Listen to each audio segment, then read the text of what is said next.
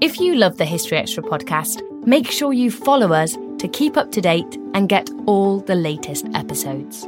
Thanks for your support, and I do hope you enjoy this episode.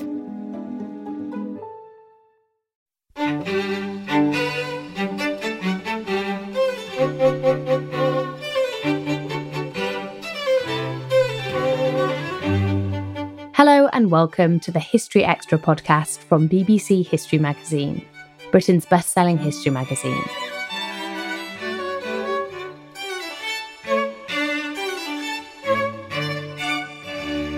I'm Ellie Cawthorne.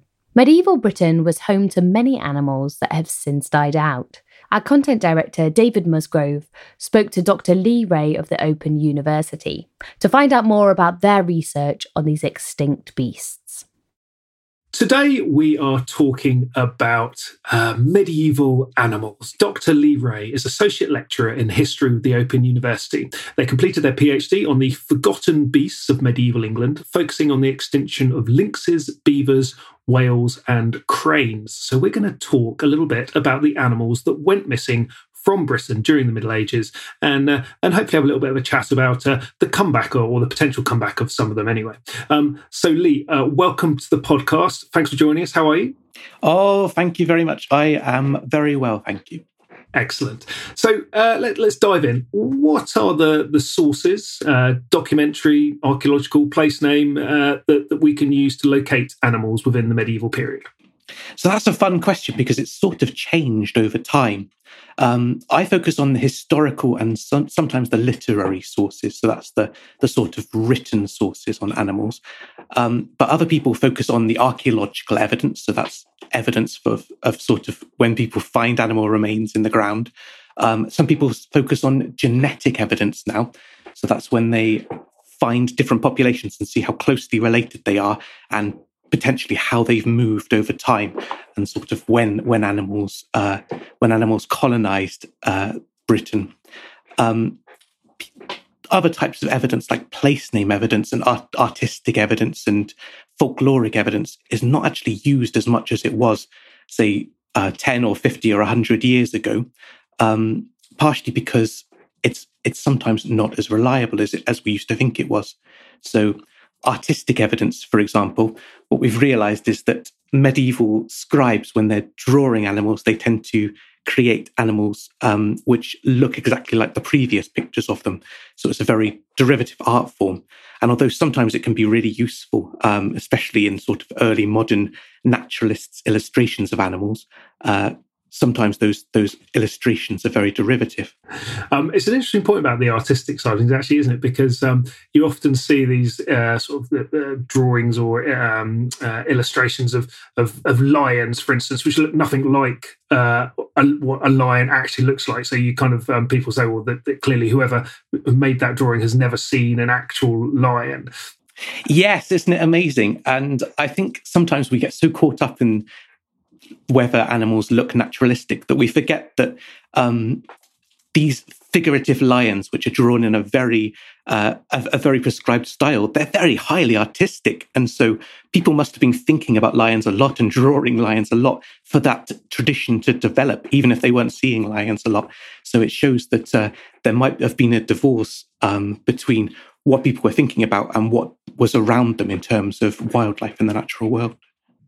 Sure. So what sort of references or piece of evidence do you find particularly useful in your research when you're trying to understand these extinct animals? Well, it's difficult because in the medieval period, lots of the evidence is very unreliable. We sometimes end up going to the early modern period where all of a sudden there's this genre of natural history texts created by the naturalists of the time period. But in terms of the medieval period, sometimes I look at travel sort of diaries and accounts. So Gerald of Wales, for example, I particularly like his description of Wales and his travel through Wales and travel through Ireland. If we can combine those medieval and early modern records and say, look, it was still present in the early modern period, this animal, it must have been present in the medieval period, then maybe we can start to dig deeper into the medieval period evidence and find those animals, even if the the evidence isn't as reliable. So I guess, but you're having to sort of trawl across quite a wide range of sources then, I suppose, aren't you? It must be quite an eclectic search you have to make to try and find evidence for these animals. Yes, it's very difficult as across multiple languages and multiple centuries, and the chronology is very difficult to keep track of. But I suppose that's medievalism and early modernism. That's what we do. And we talked a little bit there about some of the challenges of using artistic evidence. Is it always clear in the documentary sources what specific species of animal is being referenced? Can you completely be clear if they're talking about a certain sort of scientific genus, as we might call them today? No, the names used for animals are so difficult because they change over time. And of course, we've got multiple different languages to look at. And some of the names which were in use seem to have been used for multiple species, sometimes at different times, but sometimes at the same time. So a good example is, I suppose, I did a study of pre-industrial records of frogs in Britain. And what I found was that there was a specific kind of frog called the green frog. And nowadays we think of the green frog as being a sort of water frog. So the edible frog and the pool frog, which has recently been reintroduced in Norfolk. But in the past, green frog, according to all of the descriptions which I found from the late medieval and early modern period, seems to have been a tree frog. And I suppose for this one, I should admit that we do have some artistic evidence. So in Conrad Gesner's Historia Animalium, there's a lovely picture which was copied in Topsell's English translation of the book in the later on. And this is a picture of a frog literally sitting on a leaf. It's a typical tree frog. So we have this green frog, which changes meanings at some point. And so we have to work out which kind of frog is being described in different periods. And of course, whether the description matters, whether the description is actually of a British wild species, or whether it's more likely to be of just a copied text from another country or another place. Okay, so there's quite a few challenges in carrying out this sort of research.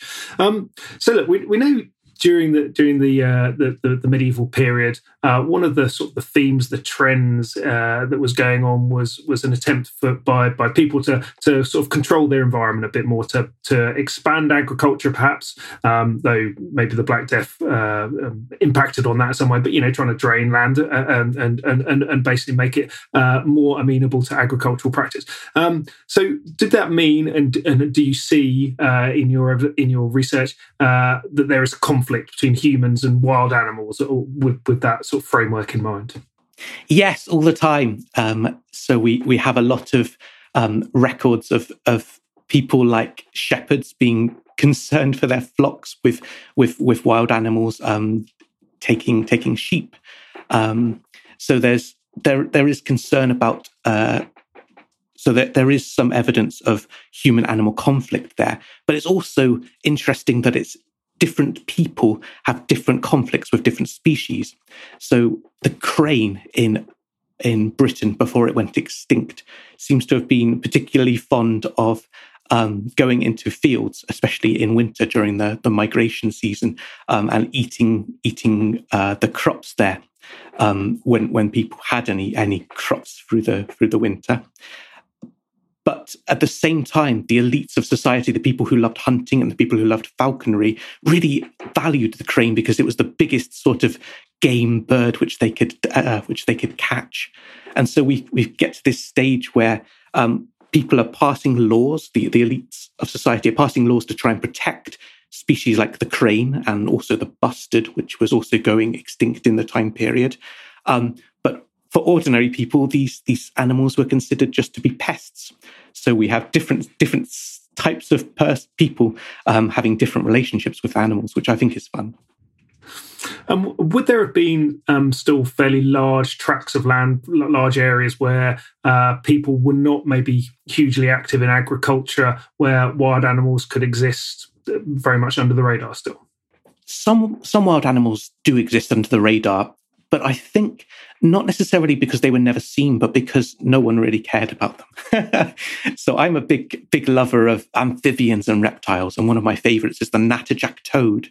And I have never found a natterjack toad reference in any medieval or early modern text. Not through lack of trying, I assure you, because I've tried very hard to find that toad. But it's just no one pays attention to it. But in terms of the land use, I think we have to consider that before urbanization, before the Industrial Revolution, and before some other effects like the Scottish clearances, there were a lot of people all over the countryside, just working day in, day out outside. There's very little land which wasn't being exploited in some way and even being managed in some way.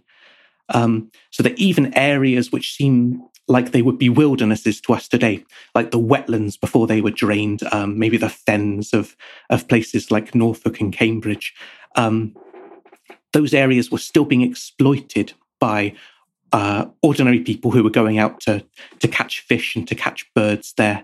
And so really, I think if there were all of the animals were being seen, but whether they were being recorded and whether even the people seeing these animals and interested in them were able to create records of them, whether they were literate and whether they were interested enough, that's a different matter. But notwithstanding that, there must have been some areas where there was basically just a higher human population, and some areas where there was lower human population and therefore lower human activity. So would extinction of animals have happened at different times in different bits of Britain? Yes, that's definitely true. So it still happens today, of course, that we have for example, the wildcat, the Scottish wildcat, is only found in the Highlands of Scotland. But if we go back 150 years, it was all over Britain. And it just seems to have lingered on for longer in Scotland, perhaps because of the lower population density or the increased amount of highland and inaccessible landscape. And that does happen in the medieval period as well. So one of the best case studies for this, I suppose, is the beaver, which seems to have gone extinct in especially the south of England much earlier than in Scotland. There are records in Scotland from the 16th century, but the last really reliable record from lowland Britain, I suppose, is from Wales in the 12th century. And so there's this long period where perhaps it was only found in certain parts of the country. So yes, I suppose you could definitely say that different species last for longer in different parts of the country. We'll come back to the beaver again in a minute, but just one more general question. Sort of trying to understand. You talked a little bit earlier about the sort of the legal position of cranes and bustards and how there was a sort of a bit of a challenge between different groups in society. Generally speaking, are you able to say anything about what the legal position of wild animals was in medieval Britain? I know medieval Britain covers various policies, various different and it's a fairly long period. But is there a sort of general sense of the legal position? Yeah, it is complicated because there are different legal systems in place. You know, Wales and Scotland and England all had their own systems. And if we go back further, there were additional areas of legislature. But what we could say in general, I suppose, is that animals tend to be connected to the land. So if you were a landowner, then you were usually entitled to exploit the animals on your land. But there were exceptions to that. So certain types of species were considered to be protected, and you needed a special license to hunt those.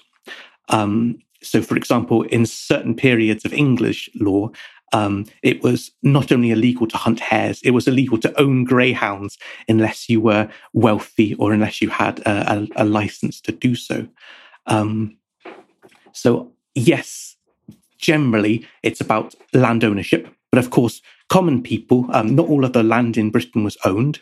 Some of it was common land, and common people, ordinary people, would be able to hunt and gather food, including wildlife, in that land. And some of the land in Britain was royal land. We're thinking of the forests and the parks and some of the warrens, which were exclusively for the use of the royal court and those who they deemed those who they gave licenses to. And so those areas were strictly off limits. And I suppose the most draconian penalties for poaching were applied to those areas. Brilliant. Okay, so we've kind of set up the scene there, a general understanding of what's going on. Let's pick a few examples of some animals and try and understand what happened to them. So the first one I want to talk about is the lynx. Now, the lynx is an interesting animal, and maybe some of our listeners might not be too familiar with what a lynx actually is. You mentioned the Scottish wildcat earlier. It's not that, is it? So what is a lynx exactly? A lynx is a cat. It's about the size of a Labrador dog. And it is a solitary hunter. It likes to live in woodlands and likes to go around in sort of deserted areas. It's very shy and it tends to run away from humans. The lynx was around in early medieval Britain because we have some evidence, some archaeological evidence of remains from the north of England. And there are a few records of the lynx in the medieval period, or there appear to be, which describe conflict with shepherds and sometimes interest in its fur. Lynx furs were highly regulated. They were seen as sort of one of the species. Lynx fur was one of the kinds of fur which was sort of constrained to the richest people in society. So only elites were allowed to wear it. So you mentioned the lynx was a threat to shepherds and to the sheep. Was it in any way a threat to people? Did the lynx attack people, and was that something that medieval people worried about? Not in the reliable documents. So I suppose the fun thing is with the lynx, as it goes extinct, it doesn't quite fade straight away. There are records, I suppose, of big cats, which might or might not be lynx, or might not be lynx-shaped, but were probably larger-than-life monstrous cats. And sometimes in those sort of literary accounts, we get ideas of big cats hunting people. But in terms of the actual lynx and in terms of the records which come from areas which actually probably had lynxes, no, there's no evidence of any lynx attacks on humans by real lynxes anyway. That's quite interesting what you just said there. The slightly monstrous nature of the way they're depicted. Is that kind of the origin of the modern big cat sighting type theme that we have still in some areas? Sometimes I wonder about this. So my favourite is Cath Pallig, who was a monstrous cat who took over Anglesey and caused the deaths of many, many people, and even some of Arthur's fellow warriors, King Arthur.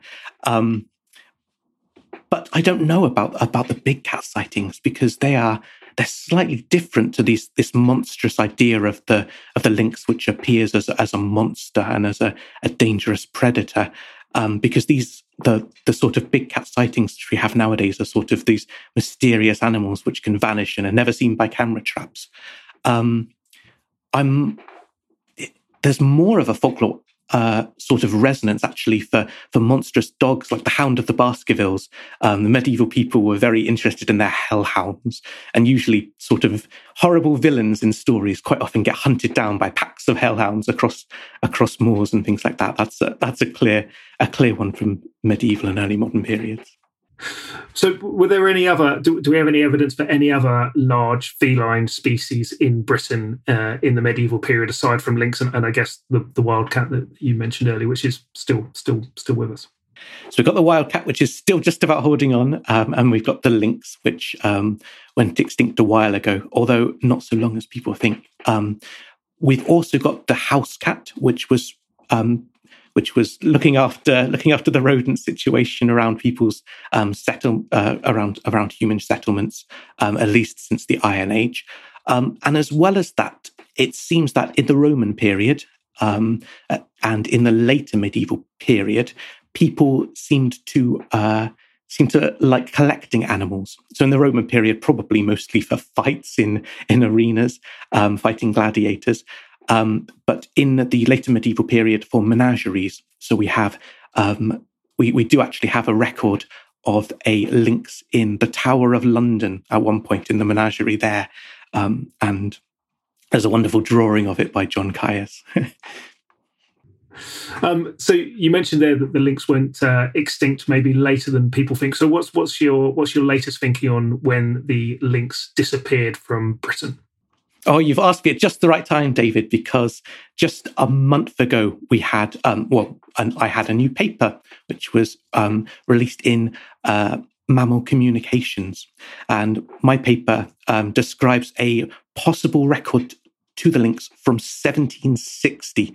It's just such an awfully late record, but it describes the record I found is in Richard Pocock's Travels, and he describes a population of lynxes near Auchencairn in Dumfries and Galloway, and he describes this population as being a type of wildcat which was 3 times larger than the ordinary wildcat and would take sheep and grouse, and anytime they tried to do pest control, they had to pay the fox hunter lots of extra money to take on these species. So there's evidence for a possible relict or a very late population in Britain as late as the 18th century. And that's far later, I think, than it would have survived in England or in other parts of Britain. But it just seems like there might have been a population lingering on for that late, which is mind-blowing in some ways, isn't it? In medieval Britain, would one have expected to have seen lynxes roaming around fairly regularly and fairly commonly, or is that an incorrect view? Yeah, it's difficult because lynxes, the words which we have for lynx are difficult to use. So, for example, in the Old English period, there was a word for lynx, which was lox, which was used especially in glossaries, and that's an old type of dictionary. And it seems to have been a rare word, which was very rarely used. And the term lynx at the same time, which was originally a Latin term, that again seems to be rarely used. So that in some of the old dictionaries, the closest we get to a lynx is between a wolf and a cat, which is, I think, a fun definition. So it seems that there might be some references to lynxes hidden behind sort of references to other species. So this 18th century record uses the term wildcat, and other records which I've seen use other terms. So in Welsh, there's some, in sort of Middle Welsh and Old Welsh, there's a very interesting term which isn't in the dictionary. There's 2 references to llewin. Llew is the Welsh word for a lion. So llewin might be a diminutive, a little lion, or it looks a little bit like a plural, so llewod, but llewin. And there's also the term llewon. So it seems like there might be sort of rare words for sort of lynx-like species or lynx-like animals around medieval Britain. But that's going into the nuts and bolts of it. Maybe that doesn't help very much.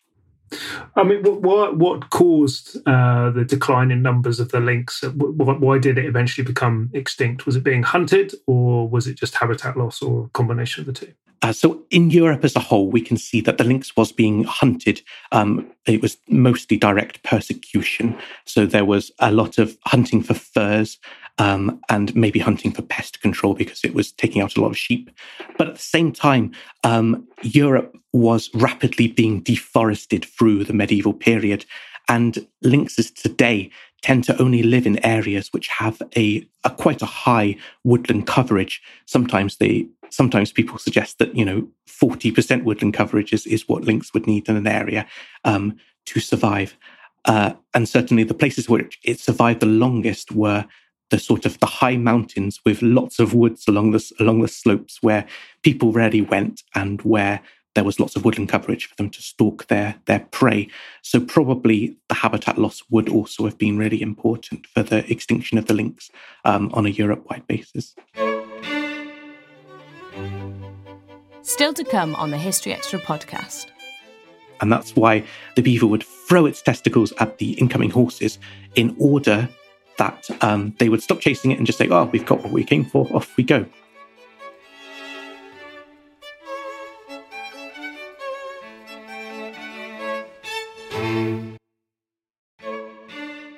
Right, let's move on from cats to whales. Now, whales are interesting. Obviously, maritime animal. What sort of whales are we talking about? Which whales have you identified in your research? Well, this is a fun question, because the whales which we might really want to know the most about, I suppose the most exciting whales would be, the really big ones. So when experts talk about whales, sometimes they're just talking about dolphins and porpoises and other cetaceans.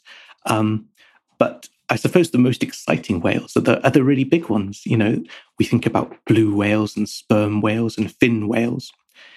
In the medieval period, perhaps the most common kind of whale would have been the right whale, which was very common, and also the grey whale, which would have been seen because it was especially like to live along the coastline. It didn't like the open waters so much. So I suppose that's the species that we'd be most interested in looking at. But when we look up, I suppose, the term whale and try and find references to whales in medieval sources, we come to a bit of a shock, because medieval people didn't really distinguish whales in the same way that we do. So one of the most common references to whale in the medieval period are people who talk about whale's bones or whale's teeth. And that actually refers to the ivory of walruses, so the tusks of walruses, which apparently were considered to be a kind of whale in the medieval imagination. And so it's a difficult job to take what we want to find as the large species of whales and find it in this medieval corpus, which considered whale very broadly as sort of any large species of marine animal.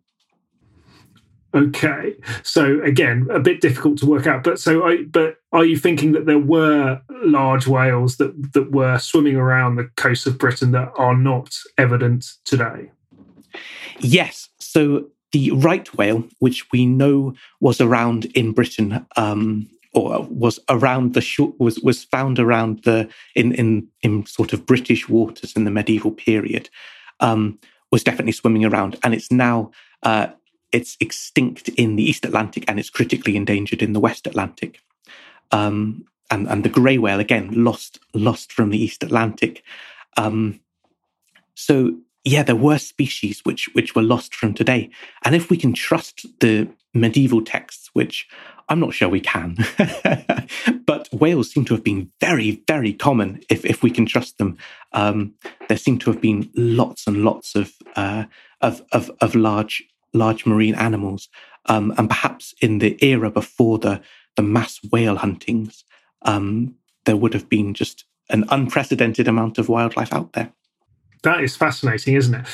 So were whales deemed to be dangerous beasts in the early medieval sources? Yeah, this is a fun one, because I sort of dug into the medieval sources on whales, and what I found was, in the early medieval sources, the most common depiction of a whale is as a sort of monster, as a demon.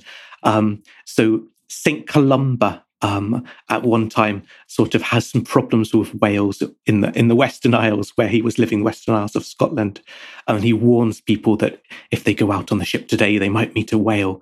And eventually someone manages to banish this whale just by blessing it in God's name. And so we get a real sense that this is a demonic whale, or a creature of the devil.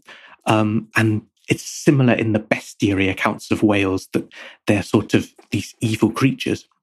But when we get into the late medieval period, there's a sudden kind of shift, and whales are depicted as not just monsters which need to be banished by holy men, not just as sort of leviathans, but also as potentially exploitable species which might be useful for people, and which can be used by people for food, or for potentially fuel, or for creating art, in terms of the whale bones. in terms of exploitation of whales, they were hunted in the Middle Ages, weren't they? And I'm thinking of Aelfric in his colloquies in the, when was that, 11th, 10th, 11th centuries. He talks about whale hunting, doesn't he? So I've always found that fascinating and terrifying. How would medieval people have gone about hunting whales? It doesn't feel like they've got the right sort of technology to be able to do something like that. Yes, yeah, it's fun, isn't it? And especially in Aelfric's colloquy, he distinguishes two types of hunting of whale. He says that some whales are caught, by which I assume he means in nets like fish, but then other types of whales are hunted. He uses the verb as if you would go hunting sort of a deer on land. So yeah, it makes me think maybe some whales would have been just caught in nets, maybe the smaller sort of dolphins and porpoises and sharks, and then other ones might have been driven through maybe drive hunting, so sort of driven into the shallows and then stabbed or shot full of arrows. But I think we need an archaeologist specialist on technology to tell us more about that. But okay, let's move on from whales to another animal, to the beaver. Now, before we start chatting about beaver, you've mentioned them already. I should say that I've kind of got a vested interest in beavers because when I was doing my PhD, I had a little bit of a side hustle working with a famous archaeologist called Professor Brian E. Cole, looking at beaver habitats and trying to understand whether beavers could have been sort of influential in the way that we understand prehistoric archaeological sites because of the way they gnaw bits of wood. So I'm fascinated by beavers and really enjoy hearing about them. But come on, tell us about beavers, because beavers are very interesting right now because there is a sort of a move to reintroduce them across Britain. So they're of the moment, aren't they? Yes, isn't it amazing? We're finally at the stage where there's this widespread acceptance that we should have more beavers. And yes, something that we've been saying for years, haven't we? So beavers in the medieval period were a bit like what we've talked about with cranes. Their fur was really highly prized. So if we look at the Welsh law codes, every fur has a value, and the very highest value, £0.50, 120 pence, is applied to the beaver skin. Perhaps because it was so beautiful and sleek, and it didn't even have a grain, so it could be stroked either way, and it was waterproof. But perhaps also because it was so big in comparison to other fur-bearing animals. If you think of how many little weasels you'd have to kill to make a coat compared to how many beavers, I suppose it makes sense that the beaver skin is so much more popular. So in terms of the extinction of the beaver, we're still sort of hashing it out between the historians and the archaeologists. I suppose I'm a bit of a conservative. So Gerald of Wales, who I spoke about earlier, he found this population of beavers in the River Tavy in the 12th century. And he said that this was the only population of beavers south of the River Humber in England and the only population in Wales. And so if we can believe him, then that was sort of the last ones in the south of Britain. But in the 16th century, we have people like Hector Boyce talking about beavers in the River Ness and indeed in Loch Ness in Scotland. So beavers seem to have lasted much longer there. And sort of in between those times, we've got an archaeological record. So I believe from the 14th century, there's evidence of beaver-chewed wood, which has been found from the north of Britain, I think in Northumbria. And so we have to sort of figure that into the story. So I suppose I like to think of it as a sort of sweeping extinction, with beavers lost first from maybe the south of England, lost second from Wales in the 12th century, lost third maybe from the very north of England in the sort of maybe the 14th century, and then lost from Scotland in the 16th century. But there are other records which to me seem less reliable. from later periods. So we're still, I suppose, discussing the extinction of the beaver. But yeah, it is a really fun one as a medieval source. And you talked about how their furs were particularly valued. I'm just wondering. So obviously that would be a reason for why they might be declining in numbers of people hunting them for that. But were they seen as a pest? Because obviously beavers are famous for cutting down trees and for creating dams and modifying landscapes. And that's one of the reasons why people who want to reintroduce beavers say that it's a good thing to bring them back, because that sort of activity could be ecologically beneficial and good for drainage. So that's kind of the argument they make. But on the flip side, if you're involved in agriculture, you might take a different view on that. Was that sort of conflict in play when beavers were alive and well in Britain? No, funnily enough, I've never seen any record of that in medieval Britain, and it might just have been that if you had beavers on your land and you didn't like them, then you could just hunt them down and make a lovely fursuit out of them, and everyone was happy. But no, there's no evidence of that same human-animal conflict in the medieval period, which is really interesting, isn't it? Yeah, absolutely. So they were hunted for their fur.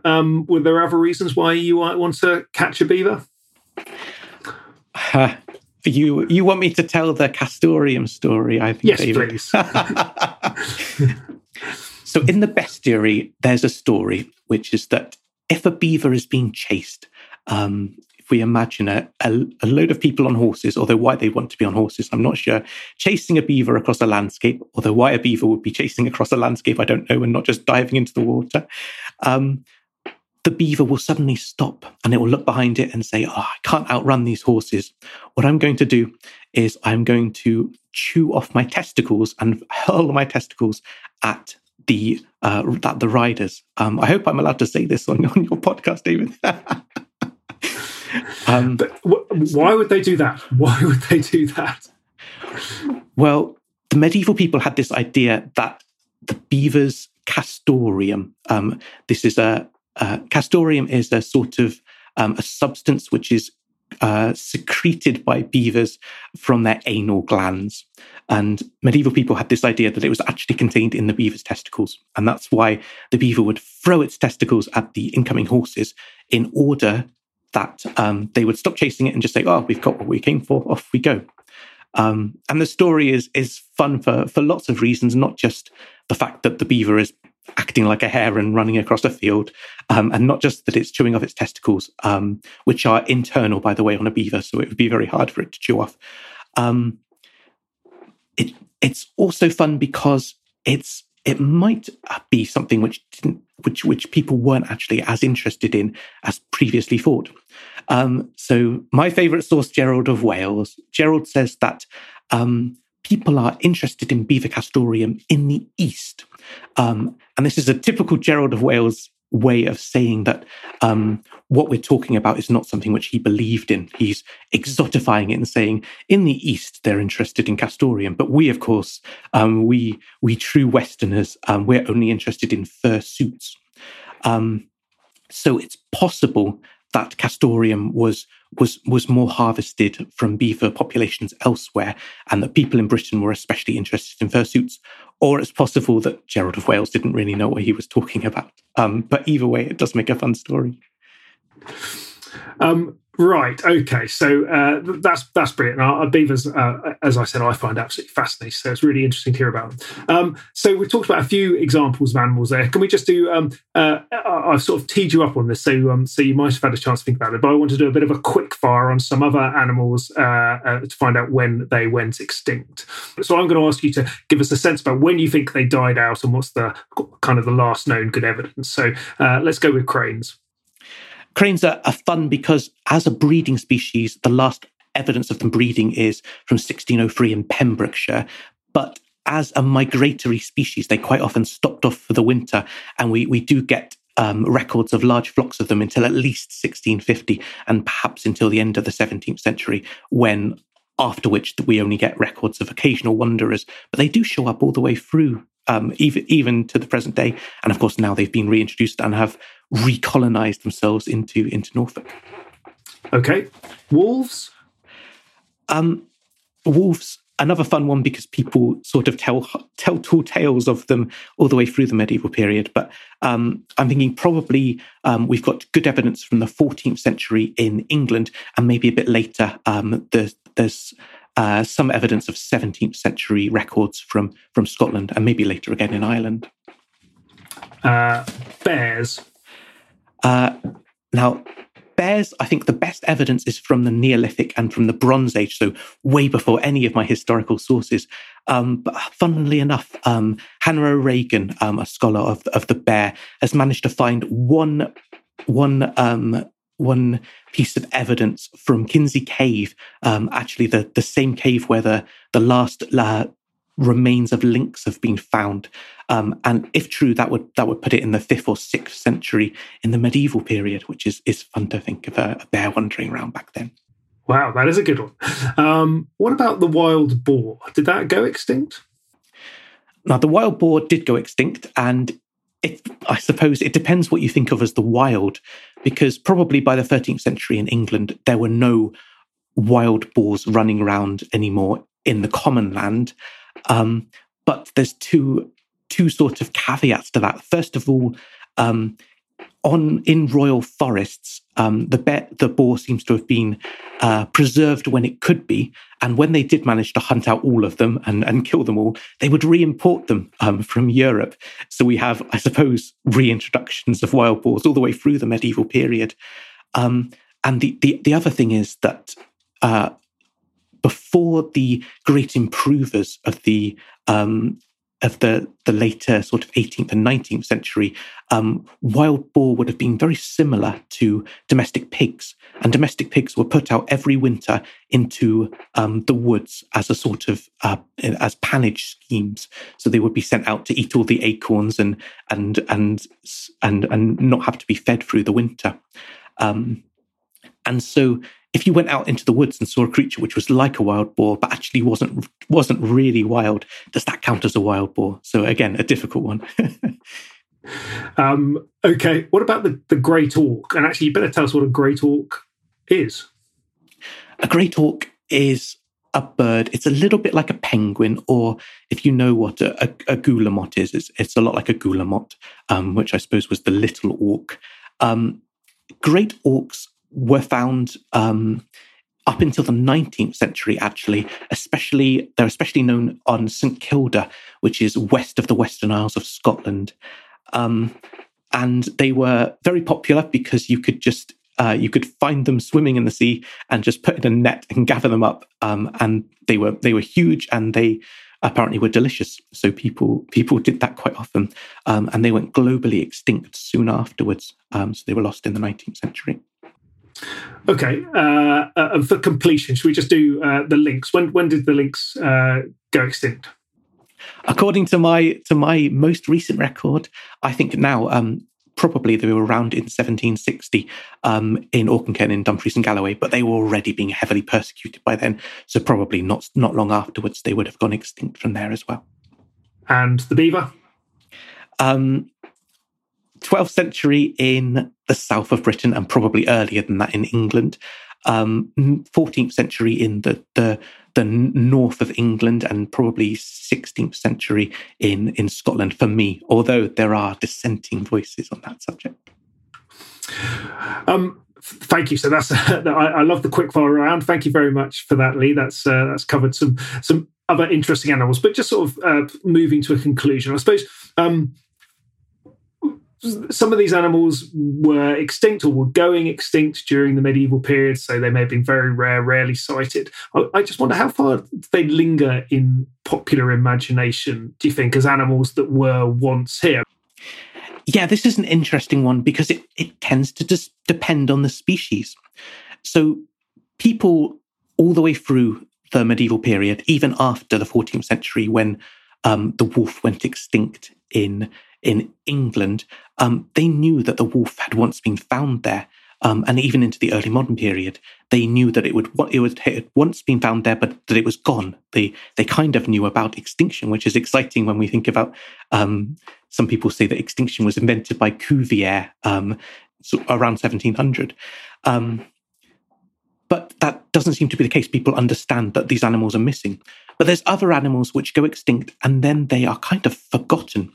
A good example is the crane. And the crane was so popular in medieval texts, you'd never have thought that it would be forgotten. It was this really high-class bird which the elite hunters loved to hunt, and which they had to use the very best falcons, the gyr falcons and the peregrine falcons if they wanted to go falconing for it. But when it went extinct, it was very quickly forgotten, to the extent that when ordinary people thought, well, we know that there's a species called the crane, which is found around here, but when they went looking for it, they couldn't find it. So that they seem to have moved the name of the species onto another species. So if you go out today and you see a heron, you might hear some people calling it a crane. And I think that upsets some ornithologists. They say, that's not a crane, that's a grey heron. But actually, they've been taught that name for years. And it seems to be that the people are calling or were calling the heron the crane just because they knew that there was an animal which was a bit like that. And so they recycled the name. So even the name was lost of the crane, whereas the wolf was always remembered. Okay, so just a couple more questions. One of the things that obviously concerns us a lot today in terms of animals and possible extinctions is the need to protect and conserve. Was there any sense in the Middle Ages of that same sort of sentiment that animals should be conserved and protected? Yeah, so I spoke earlier about the acts which meant that cranes shouldn't be disturbed anymore and great bustards should be left alone, I think. On top of that, there's, of course, in the Welsh law codes, animals like the beaver, the eagle, were protected to the extent that anyone who killed them was supposed to give the landowner the value of them or could get in trouble. So that sort of got rid of any financial incentive to hunt those animals. But what I really like is that some animals were protected without actually there being any legal, any legislation in place at all. So in late medieval and early modern London, red kites and ravens were very common on the streets, and they would cause so much mischief. They would pluck the hats off men's heads. They would steal clothes off the washing line. Apparently, they would steal fish and bread from children's hands on the streets, like today's herring gulls, I suppose, and swooping across London. But at the same time, even though people didn't like them, they weren't persecuted. And we find in the sources that people say that even though they are mischievous and even though we don't like them, we're not going to hunt them because they protect London from bad air and they consume all the carrion. They stop sort of food being left to rot in the streets by cleaning it up.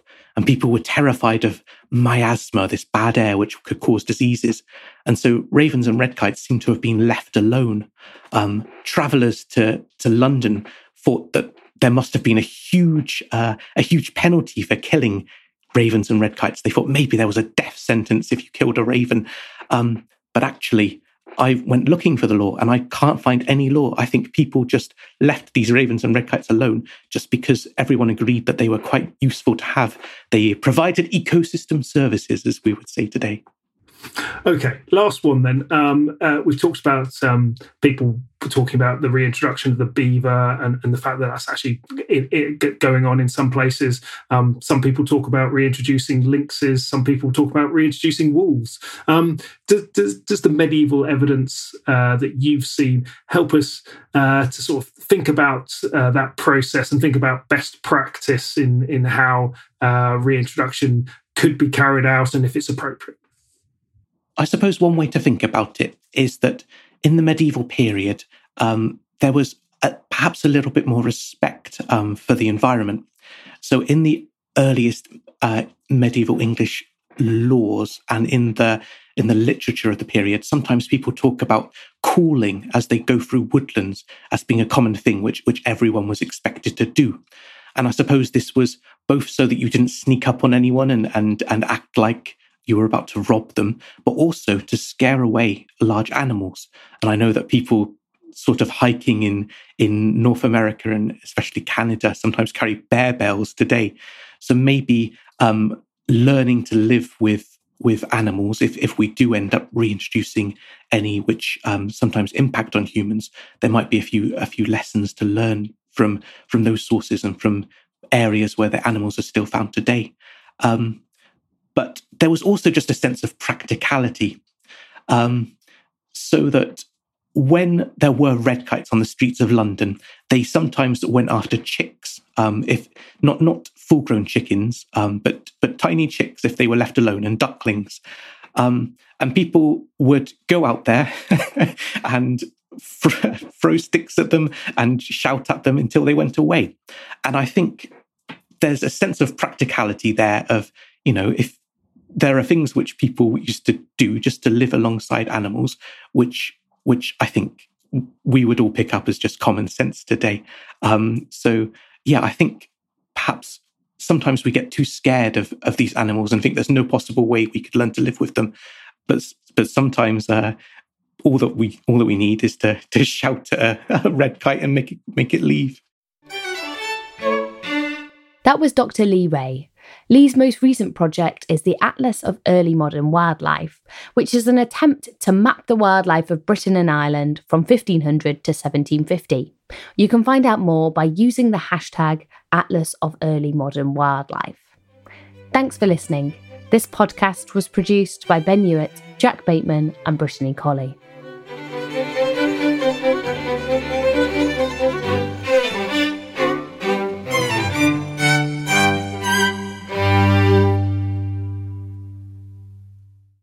A collision between a Chinese jet and an American spy plane. He came and rammed into our left wing. With relations increasingly strained, what are the chances of things spinning out of control? The Western world was asleep. I'm Gordon Carrera. I'll be exploring the friction in this most important of relationships and asking, has the West taken its eye off the ball? You cannot ignore China. From BBC Radio 4, this is Shadow War, China and the West. Listen wherever you get your podcasts.